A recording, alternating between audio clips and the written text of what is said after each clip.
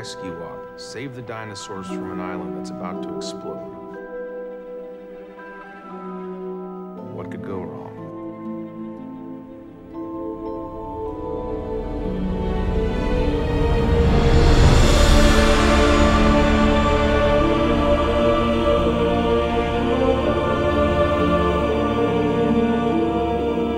Hello, welcome to Fallen Kingdom. We'll return to Jurassic World 1 minute at a time. I'm Brad. I'm Dave. And here we are back to take a little look at minute 41 of Fallen Kingdom. Before we get to that, David, Jurassic-pedia.com. We don't just have the presence at the website. We've also got a presence. We have talked briefly before about the Facebook group and its workings, and teaming up with Behind the Gates as well to post up some of the rarer and not so much seen images that exist out of the franchise, behind the scenes, that sort of thing. Today we're going to take a look. This is unfortunately an old article from mid-March when we had already recorded this episode and we had a catastrophic record failure. But because of that earlier record, I realised that you in fact had these photos of the miniatures used for the Explorer drop sequence and the end of the T-Rex breakout. You actually had these on your hard drives and didn't realise that they hadn't been shared before, but now they're on Facebook, and I never knew this sequence was miniatures, but it looks fantastic. Yeah, a lot of people didn't realize this was done with a miniature effect. It's one of the few miniature effects that have been done in these movies, including the what was it? The SS Venture crashing into the dock was a miniature, and then in Jurassic Park 3 they had the plane crashing through the trees. They just had a model plane basically just thrown across on a zip line and just took a bunch of footage of it as they smashed through a bunch of potted trees. And so this one's a bit crude. It's not very complex. It didn't really need to be. It's just a kind of a fake jungle and a smashed up model Explorer that somebody, obviously they must have filmed it a couple times, just chucking it into the tree until they got it right, I'm sure. And it turned out so right at the end. Just you feel that impact, and just the way the model interacts with the tree. It looks so real. It does, yes. And it's just funny because, like you said, I just had these on my hard drive. I didn't realize they hadn't been shared before, and I was going through something else. I was looking for something else, and I'm sorry. I was talking with the person who owns the original negatives. He had bought the negatives at auction, and had a couple of them developed, and these photos were among them. And they're just really cool behind the scene photos. They have a couple photos of the painting of the maquettes. I think we had those already though, but yeah, they were the original negatives to these photos. And it's cool because I posted them online, and everybody's like, wow, I had no idea that was a miniature. I'm like, yeah, I mean, how else do you have a controlled crash of a vehicle into a tree? It makes sense. I think that's the great thing about special effects. When they're done so well, you just can't tell. There's still so much stuff in that original Jurassic Park movie that blends so well. It's hard to believe how few special effects and CG shots are actually in the film. Because it was popular at the time, I'm very surprised there was nothing with the trailers going over the cliff that was miniature either. Just they actually went out and said, rightio, we're building this false cliff wall in the studio, and we're going to have this massive full-size RV roll and be pushed off the cliff and suspended off that car park. It still boggles the mind. Yet, yes, of course, how are you going to drop a car off a concrete moat into a treetop that is going to look realistic? And say the same for the aircraft crash in Jurassic Park 3 too. You can't physically crash an aircraft, although some directors nowadays, Tom Cruise might have a go at actually crashing an aircraft into some trees. Yes, well, take his license away, damn it. So yeah, these photos are up courtesy from Behind the Gates and Jurassic-pedia on Facebook. Blue is alive. Jesus, You Claire. raised her, Owen. You spent years of your life working with her. You're just gonna let her die? Well, yeah. All right, Dave, ready to get into minute 41. Yeah. All right, minute 41 of Fallen Kingdom opens with Claire and Franklin climbing a ladder and ends with the volcano continuing to spew lava. Last minute, Claire had finally discovered the ladder leading to the roof hatch. Unsure why it took her so long, since she'd been looking around for a way out for some time. But as we continue in the minute 41, Claire tries to open the hatch, and below, Franklin excitedly yells, "We made it! Yeah, go us!" Before, comedically, the ladder dislodges and Franklin rides it all the way back down to the bunker floor. Good little bit of comedy. Mm-hmm. Of course, you sing your tune too soon when you think you've escaped. And no, karma's going to put you straight back down into danger. In the bunker, the baryonyx has found a way through the curtain of lava and sees Franklin standing at the bottom of the ladder. The animal roars and charges. Franklin screams and starts climbing the ladder again. And because the baryonyx has seen him, it follows him up the tube. And we haven't had sort of, even though the baryonyx isn't a person-sized animal, it can still sort of go into person-sized holes. And the fact that it sort of starts following him up the pipe here, it's sort of, you'd expect the same thing from a velociraptor or a Dilophosaurus or any of those small carnivores as well. And well, it also has that long snout and the neck that can get it up into those spaces as well. So that does help. Yeah. It's a very kind of lithe dinosaur. You know, it's not a big bruiser, bulky dinosaur like T-Rex or even like Carnotaurus to an extent is kind of a bulkier dinosaur for a theropod anyway. But baryonyx being a Spinosaur, they're very thin animals. Which just makes me wonder even more how they're going to incorporate it as the big bad for Jurassic Park 3, if they're going to use the baryonyx, unless it was going to be some sort of mutation to make it as big as what the Spinosaur was, because you need to be as big as the T-Rex. You need that. I'm sure even if it was the baryonyx, there still would have been that T-Rex fight. They knew they wanted a big bad over the T-Rex, so it can only be some sort of mutant, or they just take some liberties with it like they did the Spinosaur and make it a bit bigger and not so accurate. Yeah, this is what I think they probably would have done, is just supersized it. But Baryonyx follows Franklin up the base of the ladder and snaps at his legs and gripping his pants. Claire finally gets the hatch open and they start to climb out, and the animal's right there still on Franklin's heels. And we get our shot outside the bunk here as lava's flowing all around the concrete roof. Unfortunately, we seem to have time warped into a different location. not the exterior bunker we seen earlier when we entered the facility.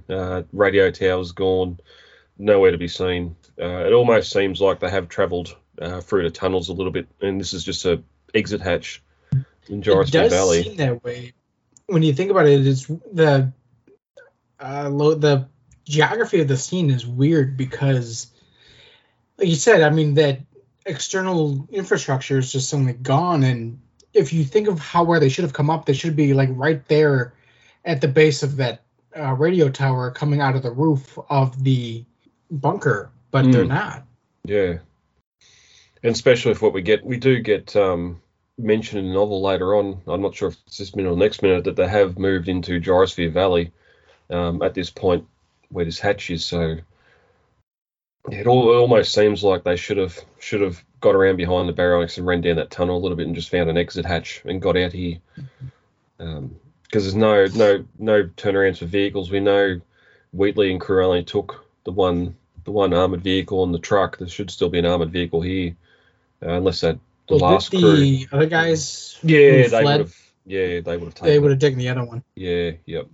But no turnaround here. Well, no Brachiosaurus skeleton either. No, there was kind of almost something that was in a way kind of deleted. There's this big bleached, I think it was full life-size skeleton from a Brachiosaurus, the bones bleached white, and it was pretty much completely cut. I think you can kind of see the shadow of it around in the background in some of the shots, but for all intents and purposes, it's no longer there. What they could have done instead is kind of given us just like a quick focus shot on it. I mean, it doesn't really need to be a big thing, but like during an establishing shot during the scene, they could have like maybe panned the camera up from it or something. So just a way to include it, you know? Yeah, or it could have been something else that melted away into the lava as it's sort of spewing down the valley. Instead of the Corthosaurus. Yep. Yeah, because anyone that was following Real Tours Hawaii when Fallen King was being shot, there's a lot of people were taking photos of that brachiosaur skeleton laying near this bunker. It was right below this bunker hatch where they filmed, but it's just completely taken out of the film, which is a shame. Franklin helps Claire close the hatch on the Baryonyx's head, sealing the fate of the animal. They went there to try and save all 15 species, but this particular Baryonyx is not going to be saved today. It's going back into the lava-filled bunker. Poor carnivores. No one wants to save them, although we do get the Tyrannosaur saved later on. And supposedly, well, I think we see a Baryonyx being held in a netting from a helicopter too. Interestingly, they're alive, not alive, but untranquilized. I'm pretty sure its tail's moving and it's roaring as it's being carried. Yeah, it was. We'll get to that in a couple of minutes' time. Franklin looks up in fear. Claire turns and drops a pretty stern holy, and PG, of course, blanks out the shit word. Thank you, Universal. And we look up to see another outburst from rock and ash from the volcano. We get a bit of an aerial shot of it as lava is continuing to spew from the top, and it's getting ready to go. It's been doing this for a few minutes now, so we get a large lava bomb fly through the air. And almost wish it was making the whistling sound like it does in the cartoons, and that as it's flying through the air. Boom, that's it.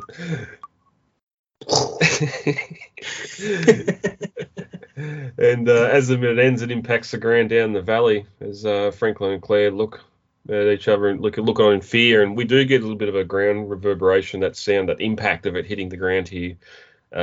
These things get ejected kilometers into the air. We're going to talk about it in a couple of minutes' time when the volcano does erupt, and these magna bombs are just impacting the ground either side of the gyrosphere or hitting animals, and it's just brushing them off. And we see the big ones here, but they can range greatly in size from just kind of like golf ball sized tiny death missiles to like minivan sized crushing missiles. Yeah. And I know we normally go to Twister and that, or no, not Twister, Volcano or Dante's Peak, but got to bring in the other big boy here, the 2012, and it just chucks the side of a mountain that Woody Harrelson stand on that mountain peak, even though it's a bit exaggerated, a bit bigger than what, well, maybe not, a bit bigger than what we're seeing here anyway. Yeah. Well, a lot of times these kind of volcanic eruptions can be inherently violent. When we see in Dominion, when they're going through the montage of video at the beginning, that the whole kind of cone, the top cone of this, is kind of just gone. And that's what we see happening here is the sides of the mountain are crumbling from the force of the magma being forced up around it. And I remember I watched last weekend the movie Pompeii. It's not at all historically accurate. They show the amphitheater being crushed during the eruption, and it's like, you can go visit this. I mean, I could understand if it was some kind of lost structure like the Library at Alexandria, but you can literally go visit this today. You can go visit the amphitheater, and you can see it's clearly not crushed. But anyway, tangent over. But the volcano itself, Vesuvius, it's actually two separate mounts. There's Vesuvius and then there's Semna or something like that. It was originally one mountain that was like 10 times its current height. And it just kind of gives you the idea of how violent and shattering these eruptions can be. I seem to remember it being said somewhere, and I don't know if this is accurate at all, but some of the moon rocks brought back were actually volcanic rocks from Earth that had been ejected into space from an eruption and just eventually had made it to the moon. I've never heard that. I do know that the moon had volcanic origins in and of itself. Yeah. I think the leading theory is that a large object knocked a chunk of the planet off during its still semi-liquidous state, and the moon formed from those semi-liquid fragments that were ejected, and so when that cooled, there was like lava fields on the moon that eventually cooled, and I think that's actually the darker pigmentations that we see when we look up the moon. Oh, okay. Yes, we are insignificant specks in this universe. We're in the tangent there. Looking at novel comparisons quickly, Claire and Franklin catch their breath and looked around to realise they're now standing in the middle of the Gyrosphere Valley. So, a bit of an acknowledgement there that they have moved location, but not really explaining how. Although in the novel, it is described as a fairly long corridor from those front doors they open up to get into the bunker to where they're actually at the computer terminal. In the movie, you can clearly see it's all one set, all one room, but in the novel, it does say that it's a longer corridor that leads. There's kind of that entryway, and then then you walk into the main room, but there's nothing really in the scene that remotely looks like there's a tunnel going into this radio bunker. Yep. Besides the one that goes out of it, that the baryonyx comes down. Yeah, and it would explain next minute when we do get down the hill a little bit, we start finding some abandoned gyrospheres and that. It would explain why we're no longer near the bunker, but yeah, which also weird because we get Owen at the start next minute running back. Surely he'd be running back to the bunker, but he comes out exactly where they are, so they can't be too far away. I'm imagining that radio tower's just off to the side of the screen somewhere, because I don't think we see. There is one angle we don't see. I'm thinking it's over there, but just a little nitpick there. But Dave, that's minute 41. I think we've covered that pretty good. How about we get out for the week, and we're back next week with another minute. All right, sounds good.